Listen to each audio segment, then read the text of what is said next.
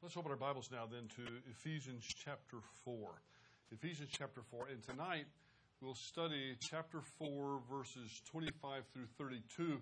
But we're going to do it in overview fashion because there are a couple things that are within this paragraph, particularly some teaching about the person and the work of the Holy Spirit, and also some teaching quite toward the end about forgiving one another in an interpersonal way, that are going to require complete lessons in and of themselves. But tonight I'd like to give the flavor of this entire portion of the passage. This portion of this chapter. It's a very, very, very important portion of the chapter. And if you'll recall last week, Paul used this analogy of taking off an old garment and putting on a new garment. It was a very apt analogy, and there were a couple different nuances into how we were to understand that. First of all, that's true positionally. Positionally, we have taken off the old garment and put on the new garment. But positionally is not quite all that's going on in this passage. In this passage, Paul is also telling us that we ought to experientially take off the old garment and put on the new garment, or take off the old man and put on the new man. The old man, of course, some people call that the old sin nature, the new man, the new nature that the believer has. So positionally, we're something different as Christians. And the idea is, in this portion of the chapter, that we should walk in holiness. Remember, we're in that portion of this section of application. We should walk in holiness, and we should be different. People ought to be able to tell that we're Christians, not because we wear the T-shirt or the hat or because we use certain verbiage, but just by our lives. People ought to be able to tell there's something different about us. In fact, our lives, if we are expressing our lives with an aspect of love, people will be drawn to that, and love is a tremendous apologetic. So this is part of what we see happening in this portion of the chapter. We also learned last week that the corruption that belongs to the old man, or this old sin nature, the corruption that belongs to the old nature is a lifelong process, as opposed to the teaching of some that as we mature, then the power of the old sin nature diminishes and diminishes and diminishes until finally one day it just kind of extinguishes itself like a puff of smoke, and then we therefore no longer sin. That's a popular teaching in some circles today, but it's not a biblical one. Unfortunately, we'll have this old nature, this old man, this sinful trend with us till the day that we die. And also, unfortunately, it doesn't get weaker and weaker and weaker. The text tells us actually that our old nature is being corrupted. Even as we sit here today, you're listening to a Bible study. Even as you're sitting here today, it's a process of corruption that is the old sin nature. And it's in corruption in accordance with the lusts of deceit. When we choose to function under the old self, and don't we do that a lot more than we would like to? When we choose to function under the old self, we live in a constant state of frustration because that's not really who we are anymore. That's not who we are. We are a new creature in Christ, and we have a new nature which should allow us to perform good works. It makes me remember back in Romans chapter 6, 7, and 8. We studied this actually it's not months ago, it's years ago now. But in Romans chapter 6, Paul tells us that as believers, as those who are in Christ, we have the responsibility to say no to sin. You remember in chapter 7, that chapter of conflict? Paul says, even though I know that I have the responsibility, did I say responsibility or ability a minute ago? We have the responsibility to say no to sin. Even though I know I have that responsibility, I still struggle with it, Paul says. In fact, some people take it, I think, wrongly, that Paul is speaking about a time before he was saved because he struggles. No, that is an improper teaching. Paul is saved when he writes Romans chapter 7, and I don't believe it's retrospective. He still struggles with sin even though he's saved. So he knows he has a responsibility to say no to sin. But even though he knows he has that responsibility, he still struggles with sin. And then in chapter 8, that great encouraging chapter, remember we said the reason that Paul can say no to sin is because of the indwelling ministry of the Holy Spirit in his life. So it's the indwelling ministry that helps us in an experiential way take off that old garment and put on the new one and to live consistently with who we are. If you're living a life right now of great frustration, it could either be because you're under massive testing, and that's a possibility, but it could also be because we're making too many decisions that are inconsistent with who we really are in Christ. We are Christians. Let us learn to live like it and act like it. But we also closed last week by saying that putting aside the old self, taking off that old garment, is only one part of the equation. We must put on the new self. So there's a negative side and a positive side. The moment we place our faith in Jesus Christ to forgive our sins and to grant us eternal life, we are something new. Some theologians call it a new spiritual species or a new spiritual creation. We have been created in the likeness of God in holiness, in righteousness, and in truth. Now, some days you may not feel that way. Some days you may just not feel very holy at all, but that's who we are positionally. And the call to action here, in many places in the Bible, there's a real strong call to action, and this is one of them. Paul is calling us to action to live consistently with who we are in holiness and truth and righteousness.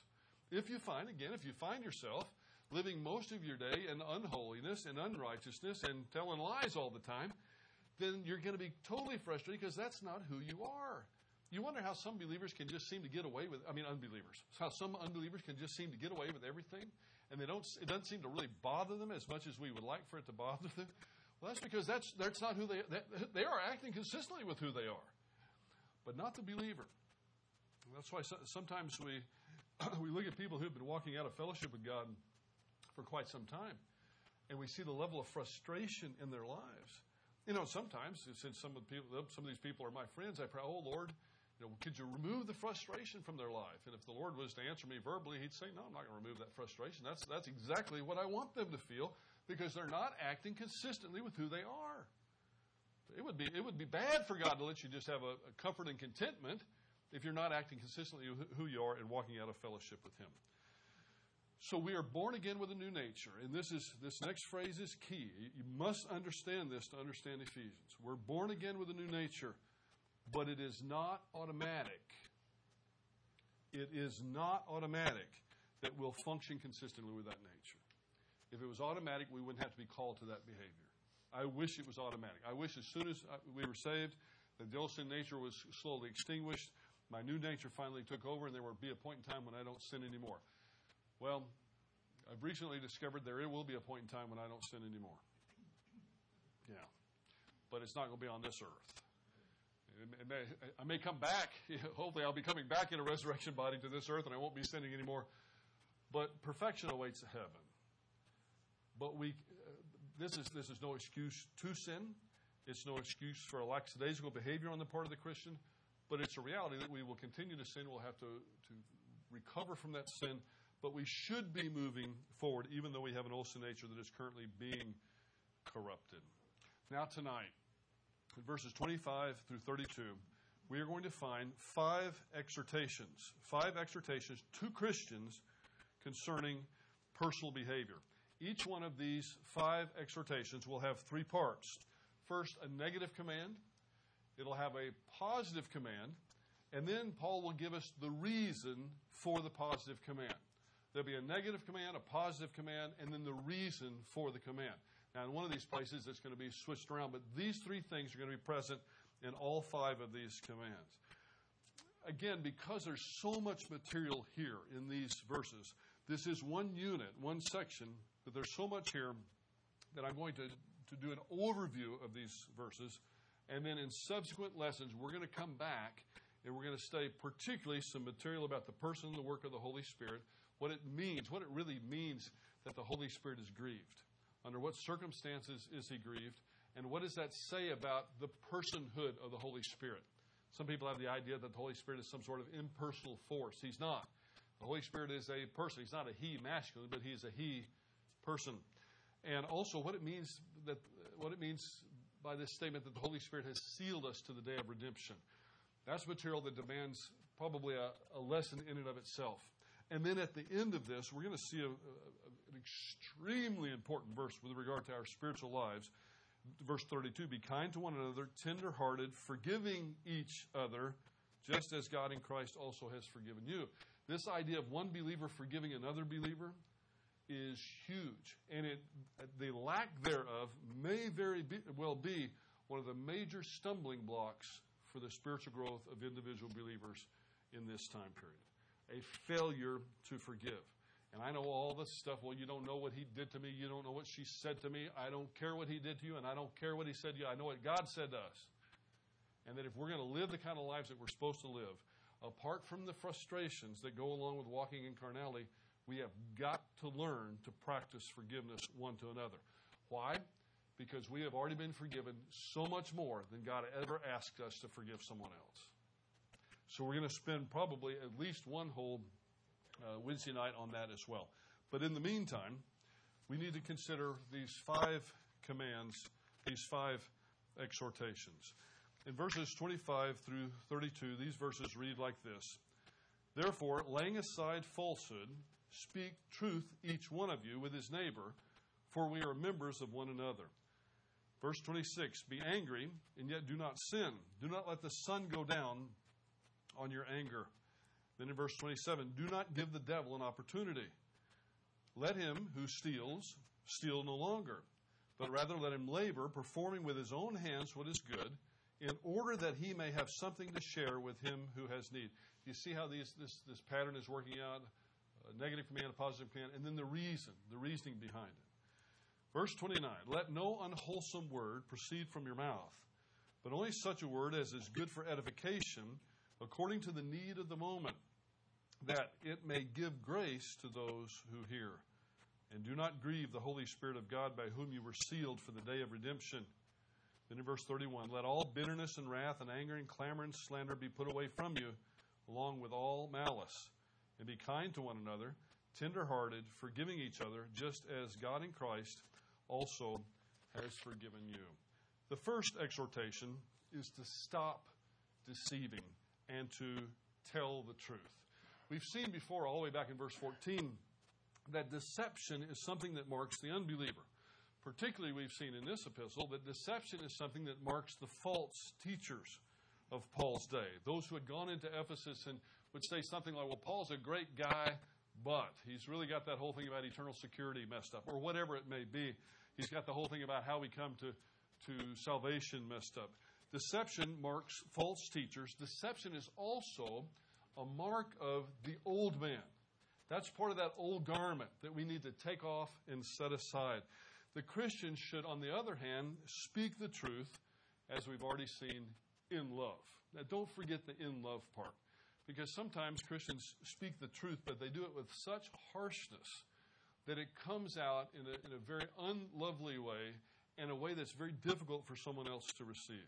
So we need to speak the truth in love. And he gives the reason. So stop deceiving people. Start telling the truth. And this is why. Because, or for, we are members of one another. You see, we're not in this alone. We're part of a body. We're part of a corporate body. And truth, for this corporate body to function effectively, truth has to be our personal mark.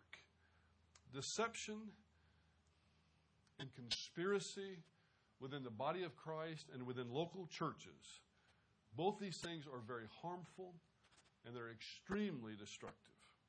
Deception, lying, conspiracy, these are things that are extremely destructive in a local church. I think that's one of the reasons why some churches that appear to be so healthy on the surface ultimately fail, because underneath the surface there are conspiracies and there are lying and there's slander and things that go on that people don't see until perhaps it's way too late. People attempt to manipulate.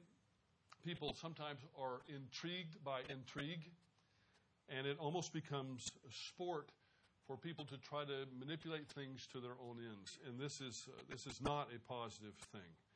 Now, at this point in the discussion, it always comes up when the passage tells us, speak the truth, each of you, with his neighbor. When it tells us to lay aside falsehood, an ethical question always comes up. So let me address it at least in an abbreviated way tonight.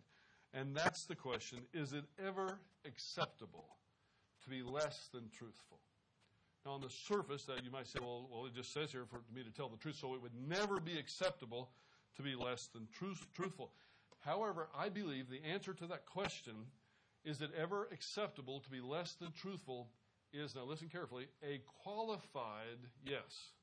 It is. There are times when it is acceptable to be less than truthful. Now, it's a qualified yes. Let me give the qualifiers. In ethics, by the way, this is called graded absolutism, which means that there are times for the greater good And that's the key to graded absolutism. For the greater good, a lie must be told.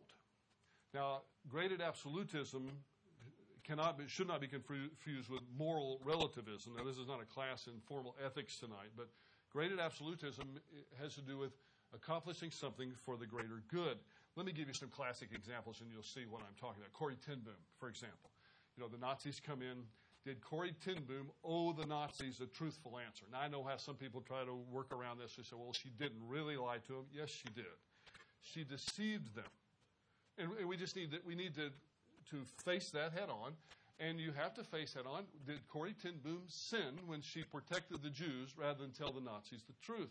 Now, in my view, she did not. In my view, she didn't even have to confess that. Now, not everybody agrees with that. Not even everybody that is well-known in theology would agree with that. But I would say most do. Most understand that there is a time when we have the greater good. We have biblical examples of that as well. Rahab lies to protect the Jewish spies, and she's blessed for it. The Hebrew midwives deceive the Egyptians so that they can save the baby. You see, it was a greater good. I like to say it this way sometimes. I think there are some people who are going to use the truth for criminal purposes. If you're going to use the truth for mass murder, for something that's overtly, extremely evil, they don't deserve the truth. So we need to be very careful. Now, thankfully, now listen to this real well, because I don't want you to take this and run with it to places where it was never intended to go. Thankfully, most of us will never find ourselves in a position where we have Jewish people hidden in the basement and the Nazis come in and ask us where they are. But if you do, you don't have to tell them where they're hiding. If, for example, someone busts into your house and you know they're coming and you've got your wife and your children hiding in the attic, and the bad guy comes in and says, "Is there anybody else here? I'm going to kill you all." And you say, "No, there's nobody else here." You don't have to be concerned with your last breath as you're cut down by the hail of bullets being taken as walking out of fellowship with God. There is a greater good, and I think the Bible gives examples of that. So there are rare exceptions to the rule of honesty. Now, on a more pedestrian level, this may be something that I think we may face. I know that we face this more pedestrian model from time to time. There may also be times when, for the sake of love or the sake of civility, that we have to, for the sake of love or civility, perhaps not give the whole truth. For example, when someone has in great hospitality in their culture, perhaps, offered you a meal. That's happened to me before. In Kazakhstan, in August of the year 2000, I was offered a sheep's head and I was the guest of honor and offers this sheep's head at a meal. It meant a lot to them. I was not about to tell them that I was doing everything I could not to throw up. And that's the truth. I mean, because my mom allowed me to be a picky eater. And but I take full responsibility for it. And sheep's head was never on the menu. And we struggled through it, and we were able to I was able to pass it around, have everybody share with me. I won't tell you all the details because you probably have a weak stomach as well if I was to tell you all the details of how everybody ate that sheep's head. When the meal was finished, she looked at me and said, "Did you enjoy that?" I said, "Oh, yeah. I appreciate so much your hospitality." Do you think I was going to tell her? No, I about threw up the whole time. I never want to do this again. That would not have been an act of love. You see the point? From time to time over the course of my life, I've been blessed with the opportunity to go to homes where a lot of mentally handicapped, mentally challenged people reside. Because of my sister, we've had opportunities to do that. Because of some ministry that we've done in the past, the kids and I and some other groups, we would go around to these homes. And inevitably, people would come up that were not necessarily that physically attractive. And you know what I mean. But boy, they have beautiful souls. And they would come up and they'd want you to look at their shirt, and it may have stains on it and mustard and ketchup, but they're so proud of their new shirt. And they'll say, see, what do you think of my shirt? Man, that's a handsome shirt. It just really makes you look great. That's not really the total truth. Are you going to tell them, no, you just, I don't even want to say those words because they would be so cruel, even in illustration. I know some people think you should. I've been around people that think you just got to tell the truth to everybody. There are times when it's the greater good not to. Again, these are not everybody's going to have the Corrie ten Boom situation. And there are not that many times we have the other one. But now the classic example, if your wife asks you, do I look fat in this dress? I would advise you. Jerry Seinfeld has a better one. He says, this is a question you just cannot answer. When your wife comes and asks you, do you think my girlfriend is pretty? He said, you just may as well kill yourself at that particular moment because there's no good answer to that question. You can't help it. So you see what happens when my wife's not here to say, don't say that. But those types of situations are not what is in view in verse 25. What is in view in verse 25 is the norm. The norm of Christian interaction. We should tell the truth to one another. There shouldn't be deception. There shouldn't be intrigue. There shouldn't be conspiracy. In the body of Christ, we should be truthful with our neighbor, for we are members of one another. So, first thing, we need to lay aside falsehood and tell the truth. The second thing, we've got to put away anger. This is one where we have the more of a kind of a positive than negative. But be angry and yet do not sin. Do not let the sun go down on your anger, and do not give the devil an opportunity. So the second exhortation is to avoid sinning when angry and to deal with it as quickly as we can if the anger bleeds over into overt sin. Now, I tried to word that very carefully because, watch, anger, now maybe not this guy, but anger in and of itself is not necessarily a sin. Our Lord was angry on several occasions. If we are to imitate Christ, then when we see something that's unjust or that's overtly sinful or that's massively evil, that should inspire in us the emotion of anger, just so long as it's directed in the right place and that it doesn't take over, and what is commonly called righteous indignation then bleeds over into overt sinning. That's why I've joked on previous occasions, we probably ought not try that at home, because for most of us, we end up like this. We start off, I'll at least say I have, I've started off on more than maybe 150 times in my life where something was legitimately wrong and I was legitimately upset about the wrong, and then maybe went one or two steps too far with being upset. So I started off with something that was the right thing to do. See a situation that's totally unfair, that's totally wrong, where somebody's perhaps being abused, and then instead of handling it in a righteous way, then you allow it to go too far.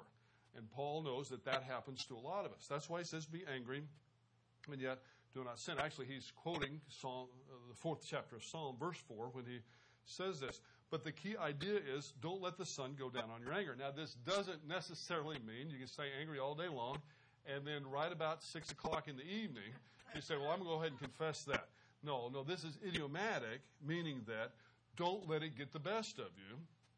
If you start seeing it going too far, then pull back, confess that sin, and ask God to help you to handle it in a righteous way. So anger in and of itself is not sinful, proven by the fact that our Lord became angry. He was angry when he saw what was happening in the temple. He was angry when he saw people in Israel that were supposed to be shepherding the people of God, that were fleecing the people of God, but it was always the proper response.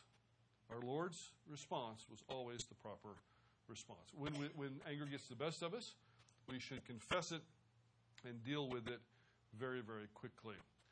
Now, the reason that we need to refrain from unrighteous anger is that when we are in a state of anger that has gone beyond just being upset with the unrighteousness of a situation, our reactions are rarely positive.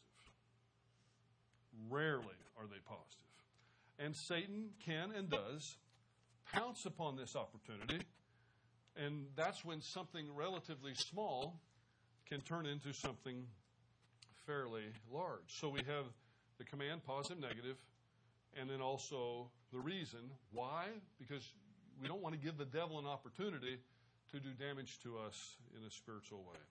So, second exhortation is to be angry and yet do not sin. Don't let the sun go down on your anger. Verse 28, the third exhortation is an exhortation to refrain from stealing. But on the other hand, to work hard, the Greek term kopiao, to work hard so that we'll have something to share with the needy. Kopiao doesn't just mean to get a job. When the text says, let him who steals, which indicates that there were people in the Ephesian church that this was their manner of life, or perhaps that was their manner of life as an unbeliever, and Paul is exhorting them not to have this continue to be their manner of life. Let him who steals steal no longer, but rather let him labor. Now this is hard labor. This is hard work. This doesn't just mean get the easiest job that you can get in coast. This means work really hard. So don't steal.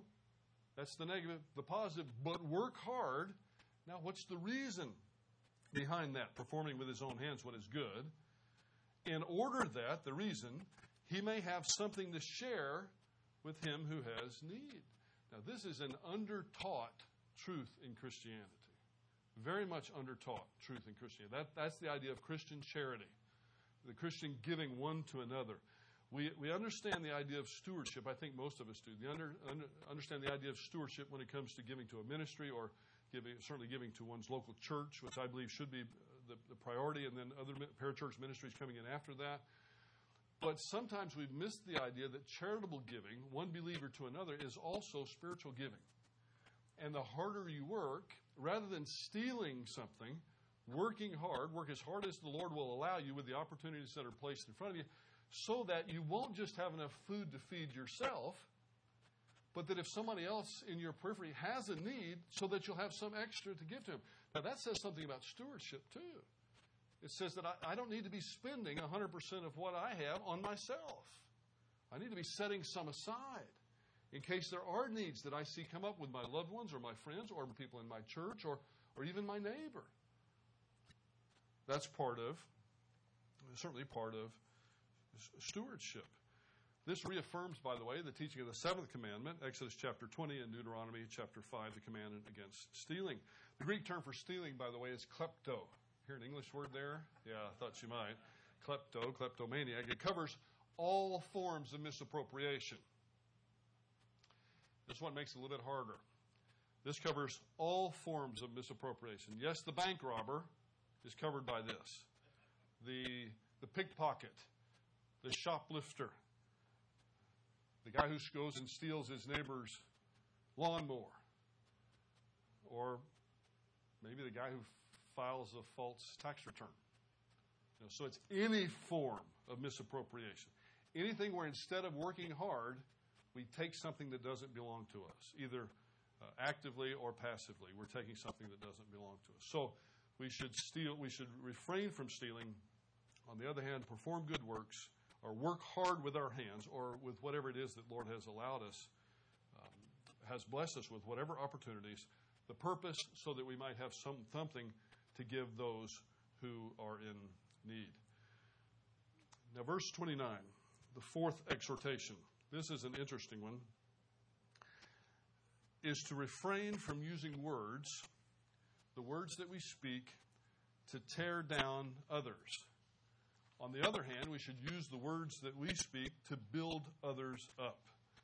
In verse 29, let no unwholesome word proceed from your mouth, but only such a word as is good for edification according to the need of the moment, that it may give grace to those who hear. And in verse 30, and do not grieve the Holy Spirit of God, by whom you were sealed for the day of redemption. Actually, that's part of the reasoning behind why we should not let any unwholesome word pass from their mouth. Now, I want you to listen really, really carefully. I know you've been doing that all night, but especially here, because this passage, this particular verse, has sometimes been misappropriated by well-meaning Christians who condemn others for the use of what I'm going to call tonight profanity, or curse words, if you will. Surely there are times when certain offensive words that we would call curse words can be used to tear down others and are therefore sinful. But to limit this passage, as some have, I mean, a lot of moms have done this with their kids. They'll pull this out. So how are you talking that way? You're talking just like your daddy, or daddy saying you're talking just like your mama. I'm going to wash your mouth out with soap if you say that word again. You know, George Carlin used to have a thing in the late 70s, the 7 words you couldn't say on television. Now, you know which words I'm talking about now. But to limit it to that, certainly those words can be included in it if they're used in a way to tear someone down.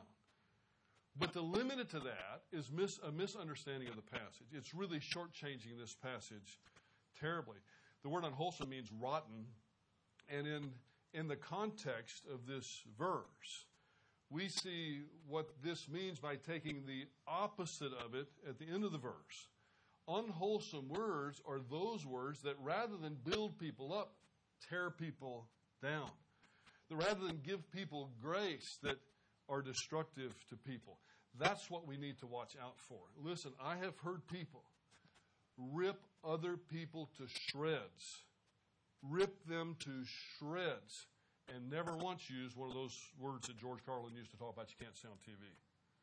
So it's much more than just the simple don't say this or that or the other thing. I'm not going to get fooled into saying these words. But yes, those could be included, but that's not all there is. I'm serious about this. Sometimes people think that they're just flying just fine with regard to this passage, and they're some of the worst abusers of this passage because they'll use every word that comes out of their mouth to tear someone else down. But they may never use a curse word, but that's what they use their mouth for. Now, I'm not in any way, unfortunately I have to say this for the tape, but I'm not in any way encouraging or endorsing the use of curse words or offensive language, but I am simply reporting that to restrict the meaning of this passage, this idea of unwholesome words, to those words, that's wrong. People can and often do violate the spirit of this passage without ever uttering what we would consider a curse word.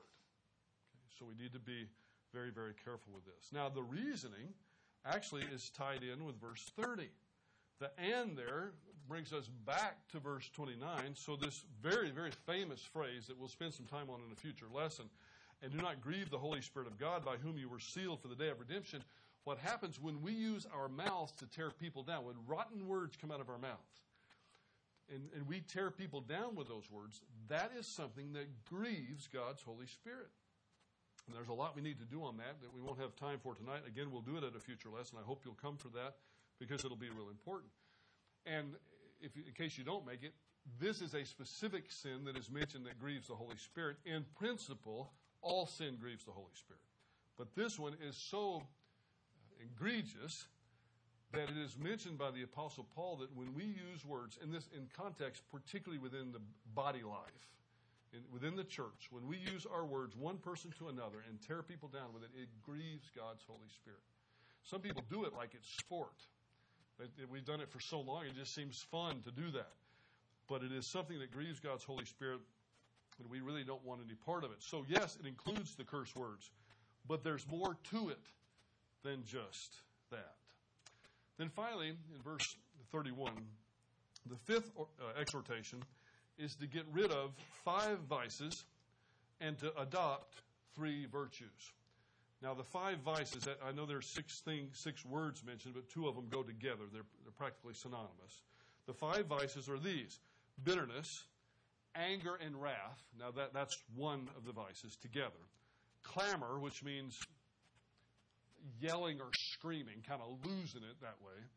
Slander, and malice, which is the motivation for all evil. Those are the 5 vices that we're to put away, just like we're taking off the old garment. Bitterness is something that when left unchecked, will destroy the individual's life. You will never live a fulfilled life if you don't get the bitterness out of your soul.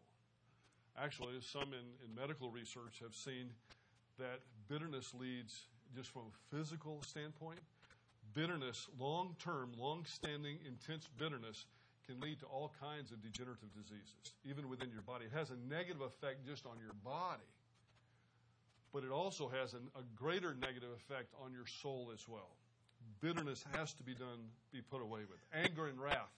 These actually are two words that are so close to being the same, so close to being synonymous that most who look at this passage put these together as one individual vice that needs to be done away with. Now, it's interesting. A minute ago he said, "Be angry and yet do not sin." Here he says, "Put away anger." When we studied this before, or just a few moments ago, early in verse 26, we said there are times when one can have righteous anger.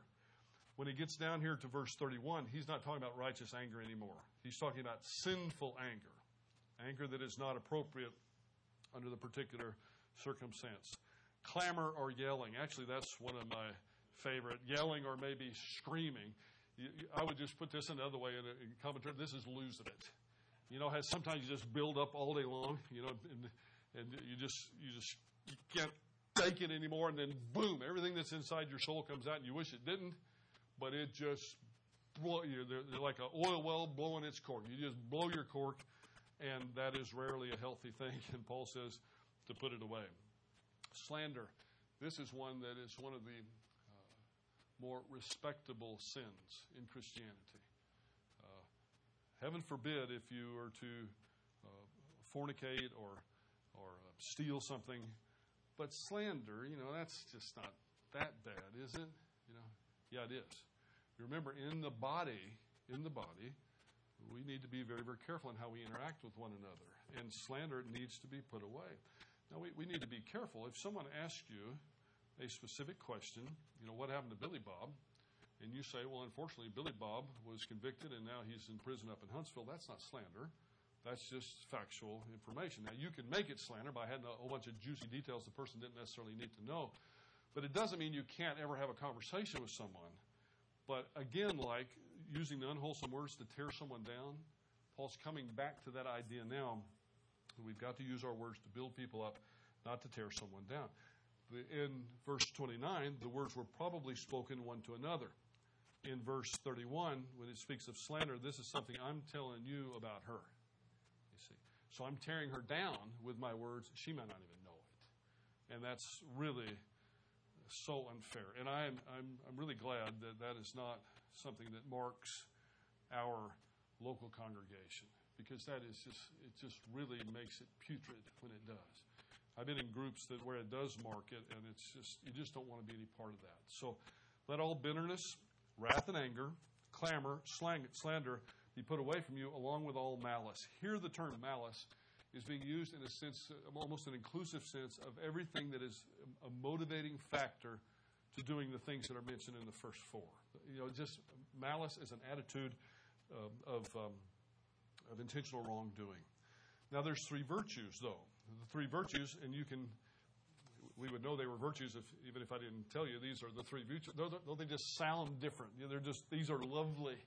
As opposed to bitterness, anger and wrath, clamor, slander, and malice, as opposed to that, we are to be kind to one another, tenderhearted, forgiving each other, just as God also in Christ has forgiven you. So here we also have a negative command, put away these things. A positive command, be kind to one another, tenderhearted, forgiving.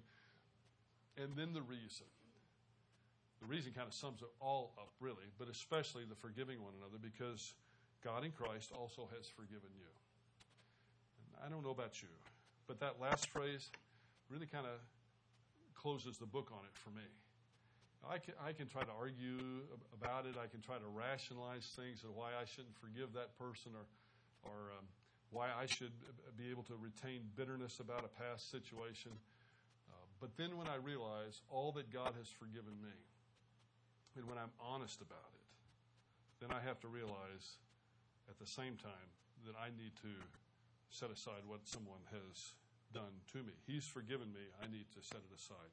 There's a big difference between kindness and, for example, bitterness, anger, and wrath, or clamor. It's really difficult to say one is acting kindly when one loses it and screams at someone with their mouth. That's not kindness. That's not tender either. Now, these are sometimes we get the wrong idea in Christianity that if we were to do these things, if we were kind and if we were tender and if we forgave one another, that somehow that makes us weak. But if that's weakness, that's what I want. And in fact, Paul had something similar to say about this. He said, when I'm weak, then I'm strong. So while this may make you appear weak to the world, you're actually much stronger when you're exercising kindness. You're much stronger when you're exercising tenderness. And you're much stronger when you exercise forgiveness. Again, the idea to put away anger is not a contradiction to what he said before. This is a different aspect of anger. So we're going to also spend some time in verse 32, particularly with the idea of forgiveness and forgiving one another. Because in my view, the failure to forgive, particularly another believer when they've wronged you, but the failure to forgive is probably in the top 2 or 3 in terms of stumbling blocks for Christians with regard to their spiritual life. It is a really bad thing. And you can be going along thinking you're doing everything right. I'm going to church on Sunday night. I go to a couple prayer meetings a week. I go to Wednesday night prayer meeting. I participate in everything that I possibly can. Things just don't seem to be going right for me. What's wrong with me? Well, it could be a multitude of things, but one of the things we need to check is, am I harboring some resentment, some bitterness in my soul because I have failed to forgive someone that I should be forgiving? So, as we've surveyed these verses tonight, we've observed that there is a prescribed behavior that's appropriate to one who is a member of the body of Christ.